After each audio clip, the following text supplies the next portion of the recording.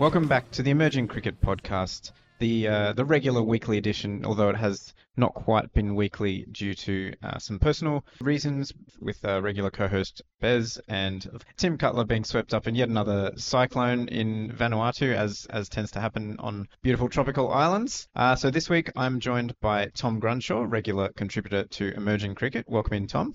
Good evening, Nick. Thanks for having me on again. Always good to be with you, Tom. And just a quick reminder to listeners that you're not going completely without Emerging Cricket content, because Nate Hayes, our USA correspondent, is running a separate podcast with Arman Patel discussing USA cricket. So if you need your Emerging Cricket fix, there's still plenty of content going on in the Emerging Cricket podcast feed. But yes, this week we're looking... Well, there's a lot going on, but the biggest story, of course, for emerging cricket fans is Netherlands at the World Cup. And in the time since we last spoke, Bangladesh has gone down. So that's a positive result for the Netherlands, although they struggled against Afghanistan and kind of lost the plot against England. So, yeah, bit of a mixed bag, although, you know, it's been a mixed bag for them at the World Cup in general. So we'll start with a positive.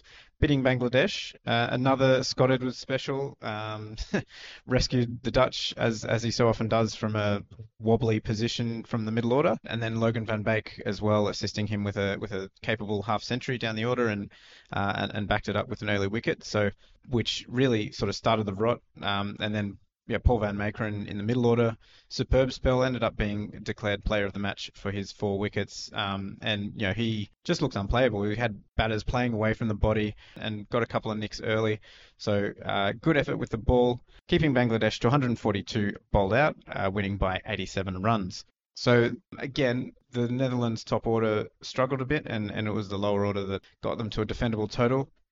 It was sort of a reversal with Afghanistan, where the top order actually looked good, with Max O'Dowd finally finding some form and starting a good partnership with Colin Ackerman, and then Sieberan Engelbrecht also hit a half century. So they had 3 decent contributions from the top 4, but then they really shot themselves in the foot with 4 runouts in the top 5.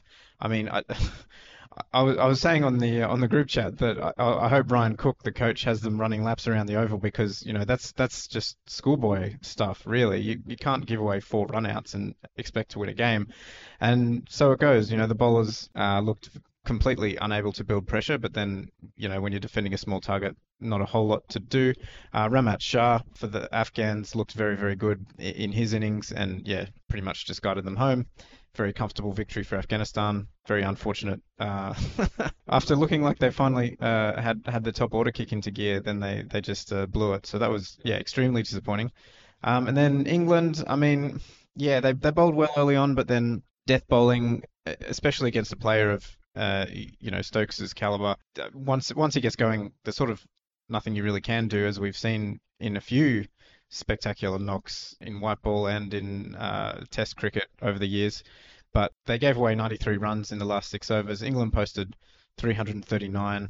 Yeah, it's too much for the Dutch to chase, especially with their top order not firing. So, yeah, a bit of a mixed bag, but obviously winning 1 out of 3 matches in the time since we last spoke, that's a pretty good return for an associate who was clearly not supposed to be there. Yeah, well, I think they've had...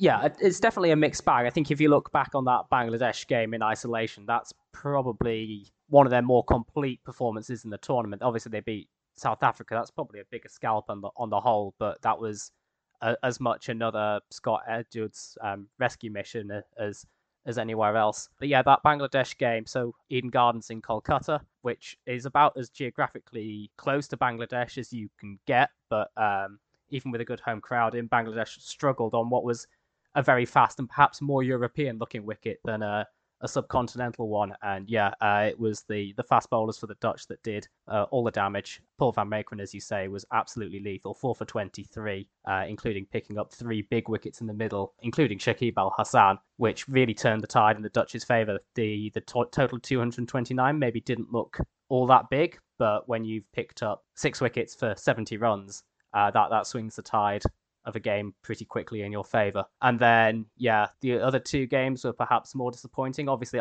Afghanistan, we do need to say they're having a fantastic tournament so far. They're not going to make the semi-finals, I don't think. We're recording this just before their last game, where they need to smash South Africa by 400 or something. Yeah, 400 runs there and thereabouts. But they're going to finish with 4 wins and in the middle of the pack, which is a big uptick on their two previous World Cup performances. But yeah, I suppose when you look at it, the Dutch have probably played Afghanistan more than any other team in this tournament. You might expect them to have fired a bit better, being more exposed to the likes of Nabi and Rashid Khan than perhaps some of the other teams in this tournament. But after a very good position they got themselves into, they were 2 for 92. It all fell apart very quickly with some brilliant fielding and some comical running, I guess.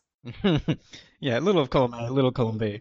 Indeed. And it all kind of went downhill from there. And yeah, Afghanistan have just been very, very solid chasing in this World Cup. And I think, you weren't going to defend 180 against them. And then that moves us on to the England game, which I say this as an England fan, that was probably the most disappointing Dutch performance of the three. They let David Malan get away. They pulled it back. It looked very good. They had him 6 down. And then they really did let Stokes and Wokes get away at the back end. And they piled on the runs and really battered the Dutch out of the game. The batting struggled again. Max O'Dowd is having a very disappointing tournament. And even if Wesley Baresi had made some runs at the top, there was only one scorer over 40, which was Tejan Edam Nuru, who was left, stranded, 41 not outs at the end, and losing by 160 runs is probably disappointing in a game which maybe they could have won and qualified for the Champions Trophy with, but that's probably another story. Yeah, I mean, the Champions Trophy thing is interesting. It does resolve some of the kind of meaningless games at the back end of the group stage problem. Yeah, an accidental blessing, I think.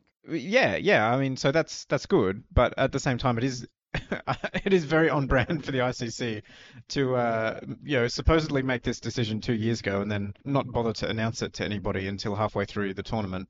So, be that as it may, the Dutch, would have been quite interesting to see them at the Champions Trophy, but I think they probably won't get there on net run rate with a match against India coming. Although, you never know. The Indians have cruised through all their games so far. They might sort of get a bit complacent. You never know. But yeah, that England game especially. I mean, even in the chase, Wesley Baresi ran himself out again. Like the Netherlands, and you put this in the document, and I agree with it. The Netherlands haven't really looked like they've really come together and hit top gear as a team. I don't think we've seen them play their best as a unit. For example, like in that game against the West Indies, where in the qualifier they chased down 370 and well, they tied on 370, and then we saw the magical individual performance from Logan van Beek in the Super Over. But we haven't seen a performance like that from the Netherlands at this World Cup. We've seen them struggle early and then sort of scrape their way to a defendable total and then bowl effectively. That's been the sort of modus operandi for their 2 victories. And also against Sri Lanka, where they were not a million miles off defending their target, it was the same thing again. The early wickets and then the sort of middle lower order come back and rescue them and dig them out of a hole, and then the bowlers do well. So yeah, it's funny that so far they've won 2 out of 8, so they have a 25% win rate against full members, which on the one hand is middle finger to the associates shouldn't be in the top level tournaments kind of attitude, but at the same time I think they could probably be doing a bit better, and if Max O'Dowd hadn't stupidly run himself out in that game, or there's just so many examples where they've been in decent positions and just let it slip away. And I think looking at who has had a good tournament and who has been pretty anonymous, we've seen a few good individual performances, but really Dutt coming through as that early spin option to build pressure in the power play, and Edwards as the the rescue job. That's kind of the 2 standouts for me in terms of individual performances, and there haven't really been anyone else that's totally stood up. And I just think if the Netherlands played 100% and India have sort of half their mind on the semi-final, they're a chance to beat them. Yeah, I think if you go back and you told the Dutch camp before the tournament, you're going to come away having beaten South Africa and Bangladesh, they'd have taken everything for it. But just looking back on the England game, the Sri Lanka game, maybe even Pakistan, you wonder if they'd just been that little bit better, they could have had an extra win, maybe 4 wins if they'd been top gear throughout. But they've been hit and miss, and particularly with the bat, the top order, we keep saying, hasn't really shown up. And yeah, if they had, even if they hadn't won those games that I mentioned, they could have got a lot closer to winning them. They could have had a much better net run rate, and they might still be in that Champions Trophy qualification race. As it stands now, yes, they could beat India, but India have probably got the best bowling attack in the tournament, and the Netherlands have probably got the weakest batting lineup. So I think unless it rains in Bengaluru, I think it might be a 1 in 100 shot. Nevertheless, yeah, as an associate to turn up and win 2 games out of 8, that should be pretty extraordinary. And again, we look back on that qualifier, they beat the West Indies, they qualified ahead of Zimbabwe on net run rate, and Ireland were nowhere. They've deserved to be here. They've been very good, but they could have been that little bit better. Who knows where they would have been. Yeah, it is a bit of a what if situation, but again, this is kind of, they've had the Super League and we've seen them improve throughout the Super League, and they've had this World Cup, and that's the experience of sort of consistent, intense top level cricket in a tournament setting. Just think, what if the Super League was being run again? I don't think they'd come away with, only 2 victories out of the whole Super League if they were playing in the next edition of it. And back when there was supposed to be another edition, the qualification for the next edition was going to be the World Cup qualification. So, by that metric, they would still be in the Super League. So it is kind of highlighting that scenario of, what if the Netherlands did have just a little bit more exposure at this level and a little bit more time to acclimatize to playing at this high level of intensity. And yeah, it is frustrating again that the Super League won't be run, and we won't get to see the Netherlands, putting all the things that they've learned over these sort of last 2 years into practice and on a more consistent basis. But that's another question. On an individual level, as I said, Edwards and Dutt, who did you see anyone else kind of standing out, or yeah, you think it was just those 2? I think Van der Merwe has had a good tournament in places, certainly with the ball and in the field. Even if he is, getting on a bit, he's still talismanic when out in the field, still giving it a huge amount of energy. Yeah. But yeah, I think there's little bits of potential here and there, but nobody's really stepped up and really showed what they can do. Engelbrecht surprised me to an extent, but only because I hadn't really seen much of him in Dutch colours before this tournament at all. Yeah, that's fair. Engelbrecht has been good in this tournament without being spectacular, and it reflects he had a very good top class season, and so I think that's another case of guys impressing domestically in the Netherlands and coming through that selection rather than necessarily being parachuted in from elsewhere. And if the Dutch can keep finding people in the top class to select, and yes, I know Engelbrecht came through the South African system as a junior, but he's moved to the Netherlands since then. I think their talent production is pretty promising, and that's been part of Ryan Campbell and now Ryan Cook's ongoing project to improve the domestic system in the Netherlands, and is paying dividends. So, yeah, overall pretty impressive from the Netherlands, but I kind of agree with Bertus de Jong that there may be a B or a B minus around that sort of level at this tournament, and if they'd really pushed themselves, they could have done a lot better. Yeah, I guess they are probably the team that's taken ODIs most seriously in the intervening period, just being in the Super League. You compare it to England. My own biases here, but England seem to forget that 50-over cricket existed in the meantime, and have sort of taken 6 or 7 games to remember what they were doing, and have still been poor. But the Dutch have. The Super League has massively helped them, and yeah, it is a real pity that it's not coming back around. It does put the Champions Trophy in that much more context. That would be 3 games that they could still get.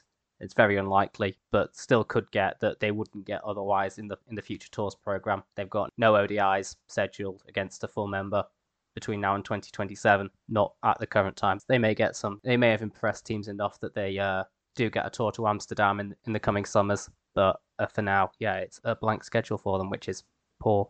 Well, I mean, it's ridiculous, especially when you think about, how well they've played here, but also, look at the West Indies schedule over the next few years. Yeah, the contrast is ridiculous, isn't it? I mean, they were dismal in the qualifiers, and yet they've got a full schedule, and the Netherlands have impressed. Obviously, beat the West Indies in the qualifiers in an amazing game, and now they've impressed at the World Cup, and they have absolutely nothing. So yeah, Or even compare it to Ireland, who only managed seventh at the qualifier. They didn't even make the Super Sixes, but they're on the Future Tours program, and the Dutch and the Scots are not. So well, yes, and I mean that's the full membership bias playing into it once again, but I'm sure we don't need to talk about membership status. yeah, we've done that. We've done that one enough. Yeah, yeah, I'm sure it'll come up many more times.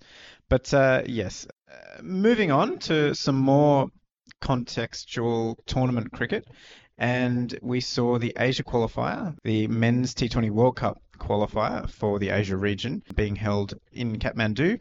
It was played between the 30th of October and the 5th of November, with the hosts Nepal and Oman qualifying to both the final of the tournament and next year's men's T20 World Cup to be held in the West Indies and the USA. Oman ultimately ended up champions of the tournament in a very exciting final, actually. Full to bursting TU ground in Kathmandu. Some of the video clips coming out of that are really spectacular, just absolutely pulsating with energy. And it was an exciting game to watch with a lot of swings in momentum. But the Nepalese in the final set 184 for 6, and Oman tied the match and then won the super over. But of course, the real deal was the semi-finals, which were straight up knockout matches to get into the World Cup. So Oman beat Bahrain very comfortably, restricted them to 106 for 9 in 20 overs, and then chased it down, losing no wickets in the 15th over. And then Nepal wasn't quite as dominant, but they still were pretty comfortable in beating the UAE, restricted them to 134 for 9 in their 20 overs, and chased it down in the 18th over, 2 wickets down. So, yeah, I mean, I guess you would say the best two teams made it through qualification, but just a couple of little wrinkles. I mean, for one thing, in terms of the scheduling, the Mopani ground hosting Nepal's semi-final was kind of ridiculous. I mean, you look at the current World Cup that's going on, the ICC has set various contingencies for where India is going to play or Pakistan's going to play if they're in the semi-final, or if they're in the semi-final together, or what have you. So clearly they're able to plan out for these sorts of scenarios based on where they want the crowds to be, but somehow they couldn't figure that out and just say, look, Nepal will play at TU no matter what if they're in the semi-finals, because Mulpani with I think the capacity is somewhere in the 4,000 range. I mean, that's just not enough for an all or nothing qualifier. We saw footage of guys lining up to get into the ground. They're waiting there at sort of 3 in the morning to, with their tickets to make sure that they're able to get in. And it was just ridiculous. And some wild footage of people just sitting on roofs of, nearby houses to be able to get a bit of a view. So it doesn't really make sense that they were not playing their semi-final at the TU ground. And yeah, I mean, the UAE crashing out. I think, honestly, the UAE probably offers a bit more than Oman, in my opinion, at the main event. But of course, the UAE, well, you could probably argue they had the weaker group. They had Bahrain, Hong Kong, and Kuwait, whereas Oman and Nepal were in the same group together. And so that's why Nepal were, they finished second in their group. But then, on the other hand, in that recent tri-series that the UAE played with Nepal and Hong Kong, the UAE did manage to beat Nepal in the final of that tri-series, although they lost twice in group play, and they even lost to Hong Kong in group play. So, yeah, very up and down performance from the UAE in recent times. But I certainly think their ceiling is higher than Oman, who are still very much relying on many of the same aging players, Zishan, Maksud, Kashyap Prajapati, and co. Whereas the UAE is one of the more exciting teams with a bunch of youngsters coming through, the Ali Nasirs of the world. Vricha Aravind, who played a really brave knock, hit a half century against Nepal in that semi-final with, playing through injury.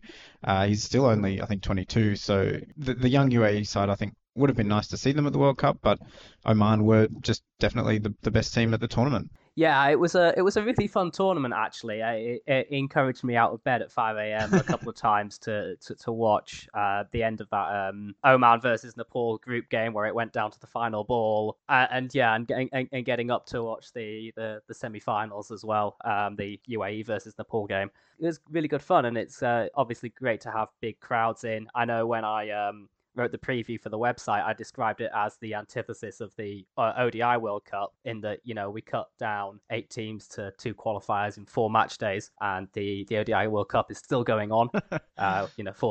41 games out of 48.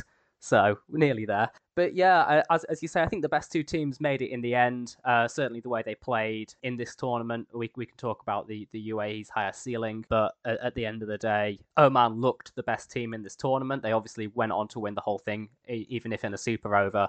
They did hold their nerve twice against Nepal to win the whole thing in front of huge home crowds at TU. I know it's hard to get an accurate measure of attendance at the TU, but they were saying there was close to 30,000 in for that final, which really was quite a party. I mean, the capacity is nominally 20,000, but I can definitely believe 30,000. It was just absolutely heaving. And even, as you say, the capacity for Mulpani is somewhere around 4,000, but the fans were queuing up along this big banked field behind the ground, and there must have been 15,000 watching at least. It was quite extraordinary scenes, and even if they were, all outside the ground, it was all actually very well organised, despite the issues that this must have caused for the local police and for Cannes to organise that at such late notice, being at the wrong ground, as you've said. But yeah, really entertaining tournament, and it was good that there were some good games to finish it off. And Nepal and Oman deserve qualifiers for sure.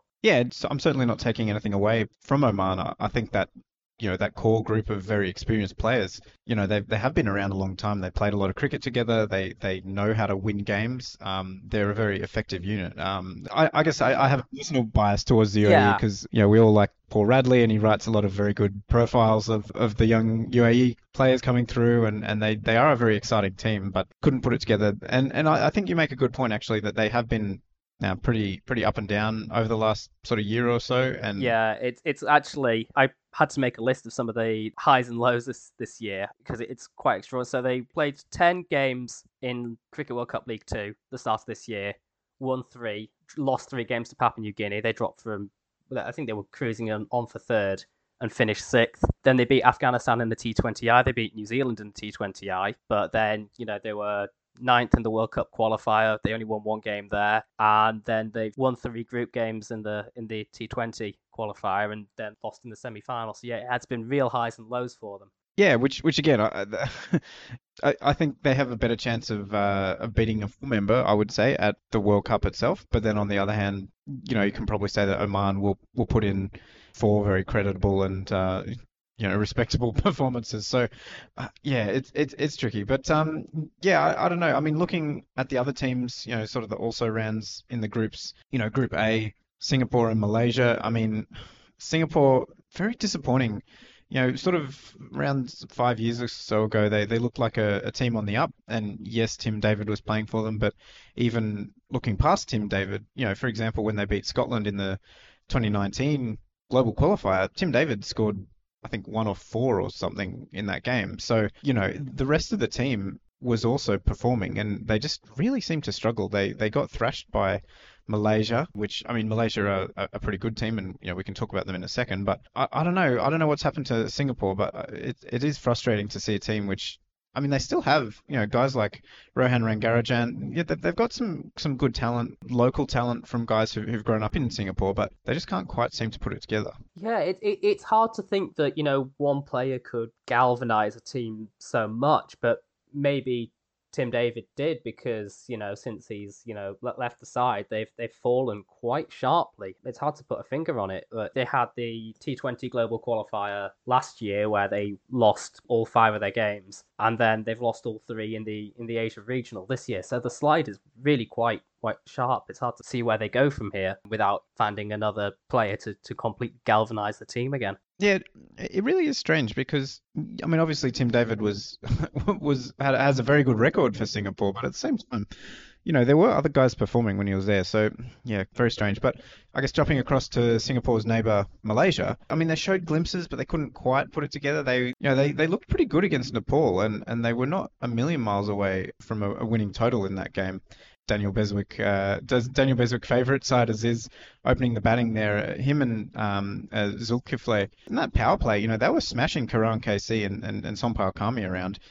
They put on 50 odd in about 5 overs, and they looked nailed on to be putting up a huge total. And then Avinash Behara came in and took 4 wickets and sort of really started the slide for Malaysia and got Nepal back into the game. You know, Behara, a guy who's been around for a few years and is sort of steadily growing into becoming a senior player who'll be probably replacing the likes of Kami and Karang KC down the road. Yeah, so I mean, Malaysia could have probably done a bit better than they did, but yeah, they're another team that you look at their domestic setup and they have a lot of guys playing cricket and they have a pretty well-run board and they have all the ingredients to be a really high-performing associate, but they can't quite put it together when it matters and it never quite sort of translates on the field. Yeah, you're right. Historically, they've struggled to turn good grassroots participation into a region-leading high-performance program. But well, you keep thinking they can't be that far away. They've had a good year. I mean, we can look back on that game. They should have beaten Bangladesh in at the Asian Games. Yes, it was a Bangladesh A team, but that still would have been a huge scalp for Malaysia to beat a full member, even if it was a second string side. And yeah, as you say, they got into good positions in both their games against Oman and Nepal. I know they had Oman in a fairly difficult situation halfway through Oman's first innings before they sort of let Oman get away at the death, and then Bilal Khan came in and knocked over the Malaysia top order quite quickly and killed that one off in the chase. And yeah, they got into a good position against Nepal before sort of sliding away. So they've got the potential there. They just haven't put it together. Of course, you can say they played the best two teams in the tournament, matches 1 and 2, and were quickly eliminated. If they'd been in the other group against the likes of Bahrain, Kuwait, Hong Kong, they may have gone a little bit better, but obviously that's academic now. Yeah, and I mean that other group, just moving across to Group B, the UAE undefeated, pretty comfortable victories against all of these other teams, which, as we discussed, are probably a bit weaker. But then Bahrain, Hong Kong, and Kuwait all ended up on 2 points, beating each other. So, yeah, I think all of those teams would be a little bit disappointed with their own performances, especially Hong Kong, who, as we said, looked pretty good. They beat the UAE in that tri-series, the warm-up series before the tournament. Martin Kotze got a score, Anshuman Rath got a score. They actually have a pretty good top order now that, Bubba Hyatt's back. He scored a 50 in, I think it was 15 balls against the UAE in that tri-series, but didn't do a whole lot in the qualifiers here.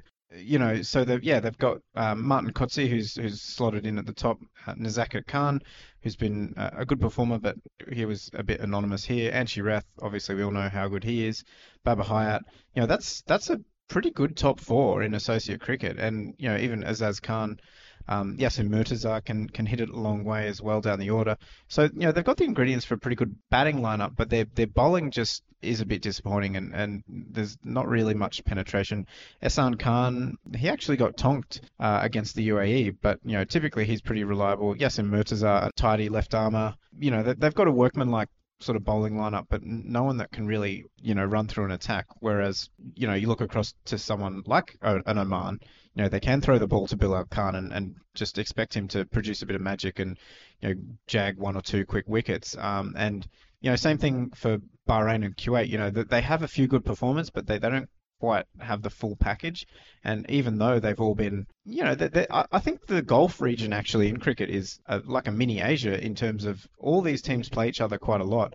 And the consistent cricket is allowing them all to improve steadily. And I think the standard is certainly getting better in that region. And Bahrain and Kuwait are certainly not a million miles away from the UAE, but still the UAE is the dominant team in the region. Yeah, it's interesting looking at Hong Kong. Obviously, you can roll back the clock a few years and sort of reminisce about how hard they were hit by losing ODI status. But slowly but surely, they seem to be putting the pieces back together. So maybe they'll have an uptick in the near future. We'll have to see what happens with the Challenge League going into the next cycle. But they'll obviously be back there again, and there'll be T20 qualifiers coming around plenty often enough to get them back up, along with lots of ACC tournaments, because we know the ACC does a good job of getting all these teams together to play each other.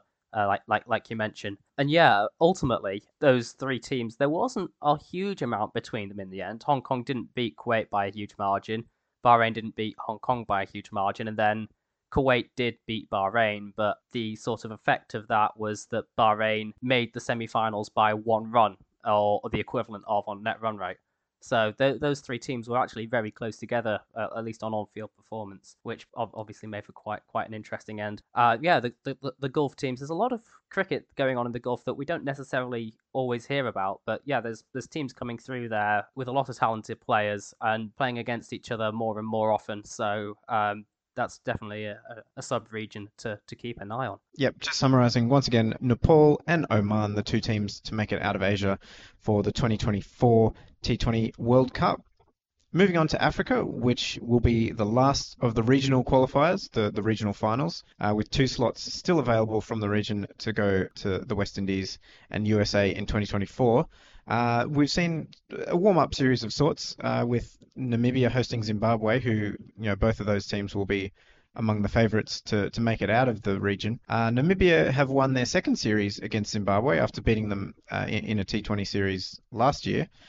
This time it was a home victory after last year they travelled to Zimbabwe and beat them. They won 3-2. A really exciting series, very entertaining stuff. And for those of us with a VPN set to South Africa, we were able to tune into the One Africa stream. Kind of an interesting choice from Namibia to put it on that rather than just their Facebook page like usual. But yeah, so Namibia won the first T20I by 7 wickets, comfortably chasing in 14 overs. The second T20I was a real thriller. Namibia posted 198, which Zimbabwe and Sikandar Raza chased on the very last ball. We discussed that with Andrew Nixon last week. The third match, Zimbabwe won by 6 wickets, chasing 144 in 18.4 overs. And then Namibia won the last 2 games. In the fourth, they chased 154 in 18.4 overs. And in the last match, it was a low-scoring thriller after the high-scoring thrillers earlier.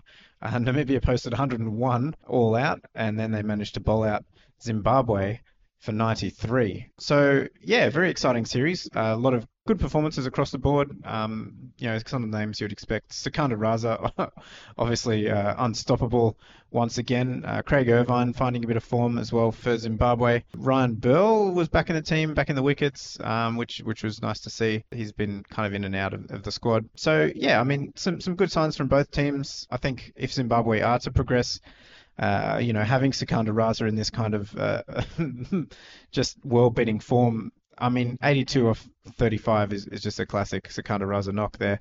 And he picked up 4 wickets in the last game against Namibia as well. So he's finding his rhythm with bat and ball, and he's going to be extremely important for Zimbabwe in that qualifier. But yeah, good series, good entertaining cricket from both sides, and I think looking ahead to that qualifier, they're equal favourites, I would say, although Uganda are definitely in the mix. Yeah, it's good to see just how close these two teams are on the pitch, especially when they're close together geographically. And yeah, as you say, this is the second time they've played a 5-match T20I series, and it's the second time that Namibia have come away 3-2 winners. So that's quite extraordinary. I think also, I may be wrong on this and I may get corrected later on, but I think this is the first time Namibia have hosted a full member for a full status international series.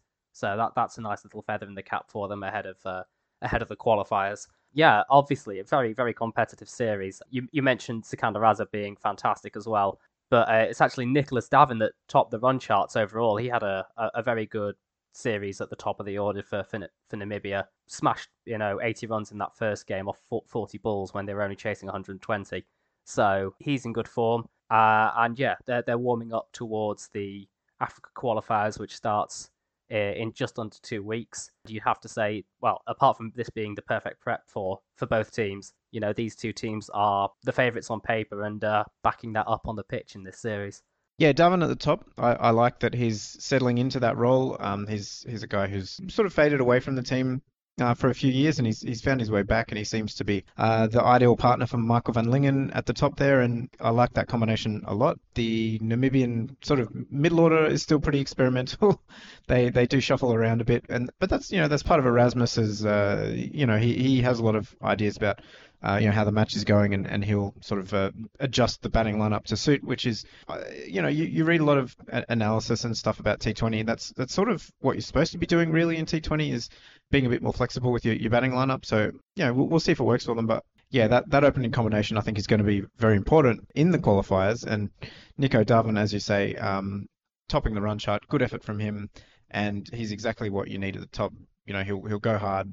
He'll either make some runs or he'll get out early, and he won't waste time. So yeah, good series, good warm up for the Africa qualifier, which, as you allude to, starts on the 22nd of November, and yeah, a bit of I guess also a warm up for the Namibians in terms of hosting and getting their facilities in line for the tournament. So yeah, that's obviously, as I say, just under 2 weeks away. There's going to be 5 other teams at that tournament. I'm sure we'll discuss it more in depth next week. But Kenya, Nigeria, Rwanda, Tanzania, and Uganda are also going to be joining them, battling out for those 2 spots. And I guess we can cover a little bit of squad news for both of those, which is to say that Frank Nsabuga is still going for Uganda at 43 years old, included in the squad. Again, Uganda have already left for a prep camp. They're in Takashinga Club in Harare, Zimbabwe. So good to see him still going. And then you've got Colin Zaboya still going for Kenya at 42 years old as well. Yeah, 2 real favourites for the Emerging Cricket podcast. So best of luck to them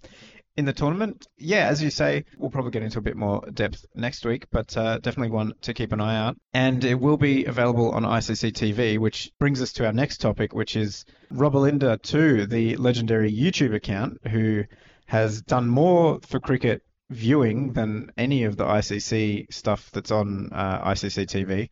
He's been pulled off YouTube due to a copyright strike from a pretty shadowy entity, it must be said. A strange company that seems to have just been started a couple of months ago, and somehow they ended up with the TV rights for Bangladesh cricket. And Robalinda fell afoul of that, despite, according to him, pulling down the Bangladesh highlights that he'd been alerted to. So, I mean, there's a few things going on here. It shows how primitive cricket is with its rights and with highlights and whatnot. It shows how dumb YouTube's copyright system is. I mean, we've seen even bigger accounts fall afoul of that and get into trouble for frivolous or malicious copyright claims. We've subsequently seen the ICC come in and at least talk to him. I mean, there's no reason why the ICC can't be doing what he's doing with their highlights. He could have an ICC channel where, yes, the ICC doesn't own the rights to bilateral cricket, which is mostly what Rob was recording, but his archive basically has all of Australia's home summers from, I think he said it might have been 1985 or somewhere thereabouts in the 80s, all the way to the present day. And so why doesn't the ICC have that footage from all the tournaments that they've run over the years available on YouTube or on ICC TV? Why can't the ICC be doing what Robalinda's doing? It's very strange. But on a personal note, I would like to thank Robalinda too. He helped out with some of the footage that I used in the retrospective on Namibia's 2003 World Cup appearance. I couldn't find it anywhere else because, as I just said, the ICC doesn't really publish them anywhere. So, Robalinda had access to a lot of stuff from that Cricket World Cup that, I couldn't get anywhere else. So, I think having a guy like this, an archivist essentially of cricket over decades, he's served a valuable role in cricket history, and he's just brought a lot of joy to a lot of people with his videos. So it's just a great shame. Yeah, I guess one of the things is that given that there is the need for an account like Robalinda to exist, because kind of shows you how far behind the ICC or cricket in general is at just social media engagement. As you say, these should all be on an ICC YouTube channel or the respective boards, the actual content owners' YouTube channels. It should all be up there and available so that we can go back and watch it at any time you like. Or, as you say, ICC TV could be used as an archive for old match highlights, which it really isn't anything at this stage, and it's been going for 3 years, 4 years. So the ICC cricket in general is just not doing enough to make this kind of content accessible. And then you get a copyright strike from some shady business, and YouTube's copyright system sides with the claimant most of the time, and that's just the politics of it. There's little that can be done. We can obviously hope that Rob gets his YouTube account back, but I wouldn't hope too hard. It's not hugely likely, so disappointing. And it's just the absolute your depth of content. I remember watching. I mean, this says more about me than anything else. But I remember watching a video of a full innings of Shane Watson playing a domestic one-dayer for Tasmania. He hit, I think, 40 odd. Wasn't particularly remarkable. But that's the kind of content that Rob uploaded, was just absolutely in-depth stuff that you wouldn't find anywhere else. And it's so bizarre to me because most of the stuff that's up there, no one else is trying to publish anywhere else. And I very much doubt that the questionable entity that has copyright struck him, I don't think they're going to be publishing this sort of videos that Rob was publishing anyway. So not going to be monetizing it either, are they? Well, I don't think they've got about 10 followers on their platform. So yeah, it's very strange and just incredibly disappointing. And Peter Della Penna always likes to make the comparison to basketball and the NBA, where they basically anyone can access any of the footage they want, and you get loads of compilations and clips put out on socials, and people put together mixtapes of player highlights and whatnot. And there's a whole culture around clipping highlights and putting stuff out there, which really helps to build the brand and to get people following the sport. And I just don't understand why cricket isn't encouraging that, because people love watching highlights. People love watching cool moments clipped together, and it's just bizarre that cricket is so backwards in that space. Yeah, it doesn't make sense to me. It's just poor social engagement, as I say, and the ICC and cricket in general needs to up its game. But until it does, counts like Rob Belinda were fantastic, and now we don't have it. So a sad day for cricket. Yeah, well, hopefully there'll be a Rob Belinda 3 coming someday soon. But yeah, you don't know what's going to happen. But yeah, disappointing. A few more quick things before we go. We've got a Thailand emerging team is playing in Pakistan, which is a pretty interesting and a good experience for them. Pakistan A is hosting the Thailand emerging side and a West Indies A team in a tri-series, and Thailand's sticking around for a couple more T20s against that Pakistan A team. No victories so far for Thailand, losing to both Pakistan A and West Indies A.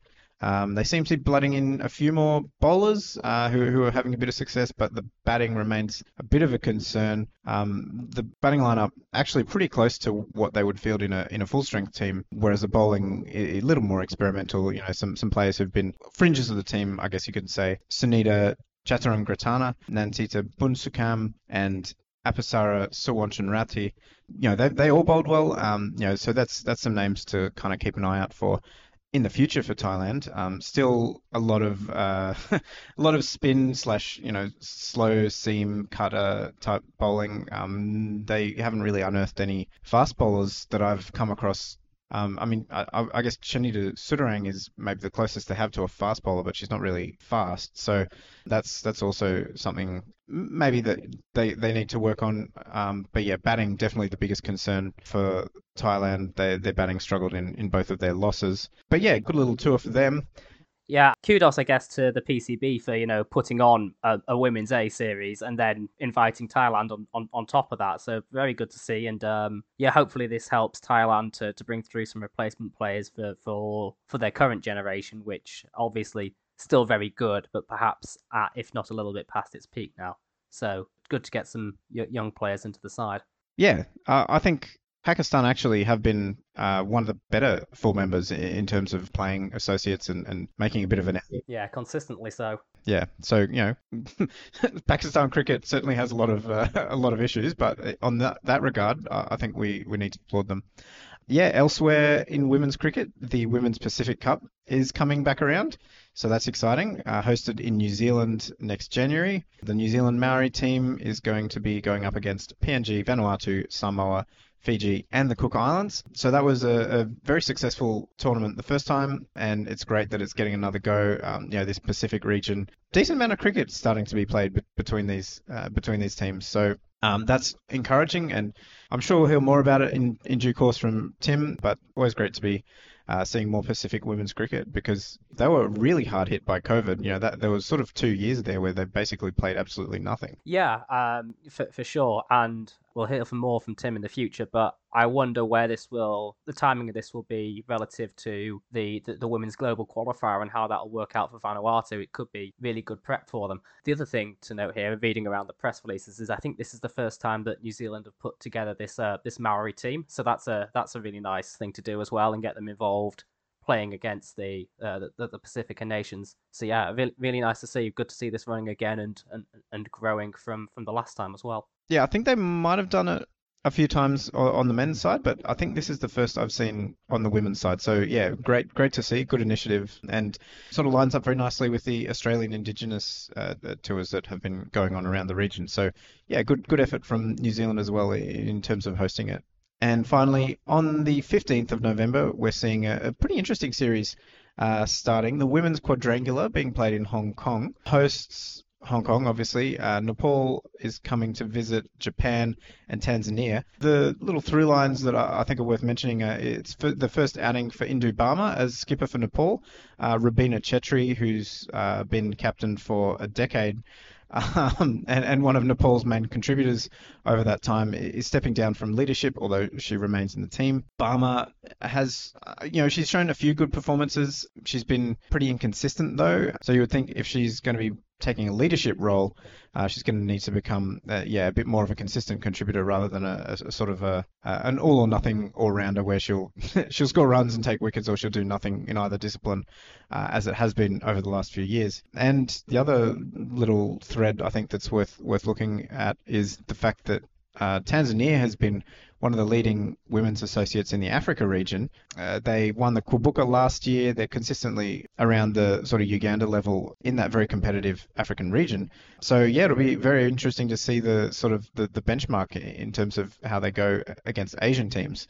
Hong Kong and Nepal, I don't know. There are a couple of teams that have sort of stagnated a little as Thailand and UAE have raced ahead in the Asia region. And Japan, yeah, I don't know. They're a bit of a wild card in my opinion. They were okay, but they were a step behind PNG and Vanuatu at the East Asia Pacific qualifiers. So yeah, that's another cross-regional matchup. Yeah, as you say, great to have more of these cross-regional tournaments. Obviously, drawing in one team from the Pacific region and one team from Africa for this 4-team tournament. So it'll be great to see how these teams stack up. Obviously, they don't play each other often, if ever before. So this could be first for all of these, and we'll get to see how these regions match up against each other. Obviously, we consistently talk about how strong Africa are, both in terms of like the level they're playing at and the number of teams playing at that level. But then you've obviously got some strong teams in Asia as well.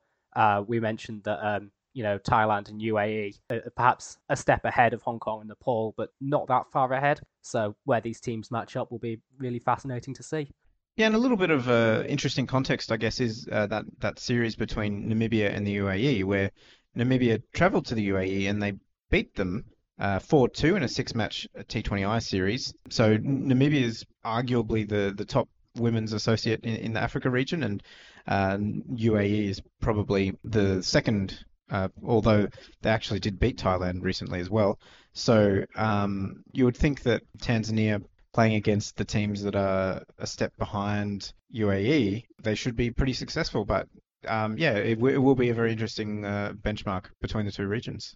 Once again, that series being played between the 15th and 19th of November, so tune in if you can. Thanks again for joining us on the show, Tom Grunshaw. Thanks for having me on, Nick. And thanks to all our wonderful listeners for tuning in every week. And remember, of course, that you can also get Big Innings on the same podcast feed, so have a listen to that as well, and you'll hear everything you need to know about USA cricket. But from us this week, it's bye for now.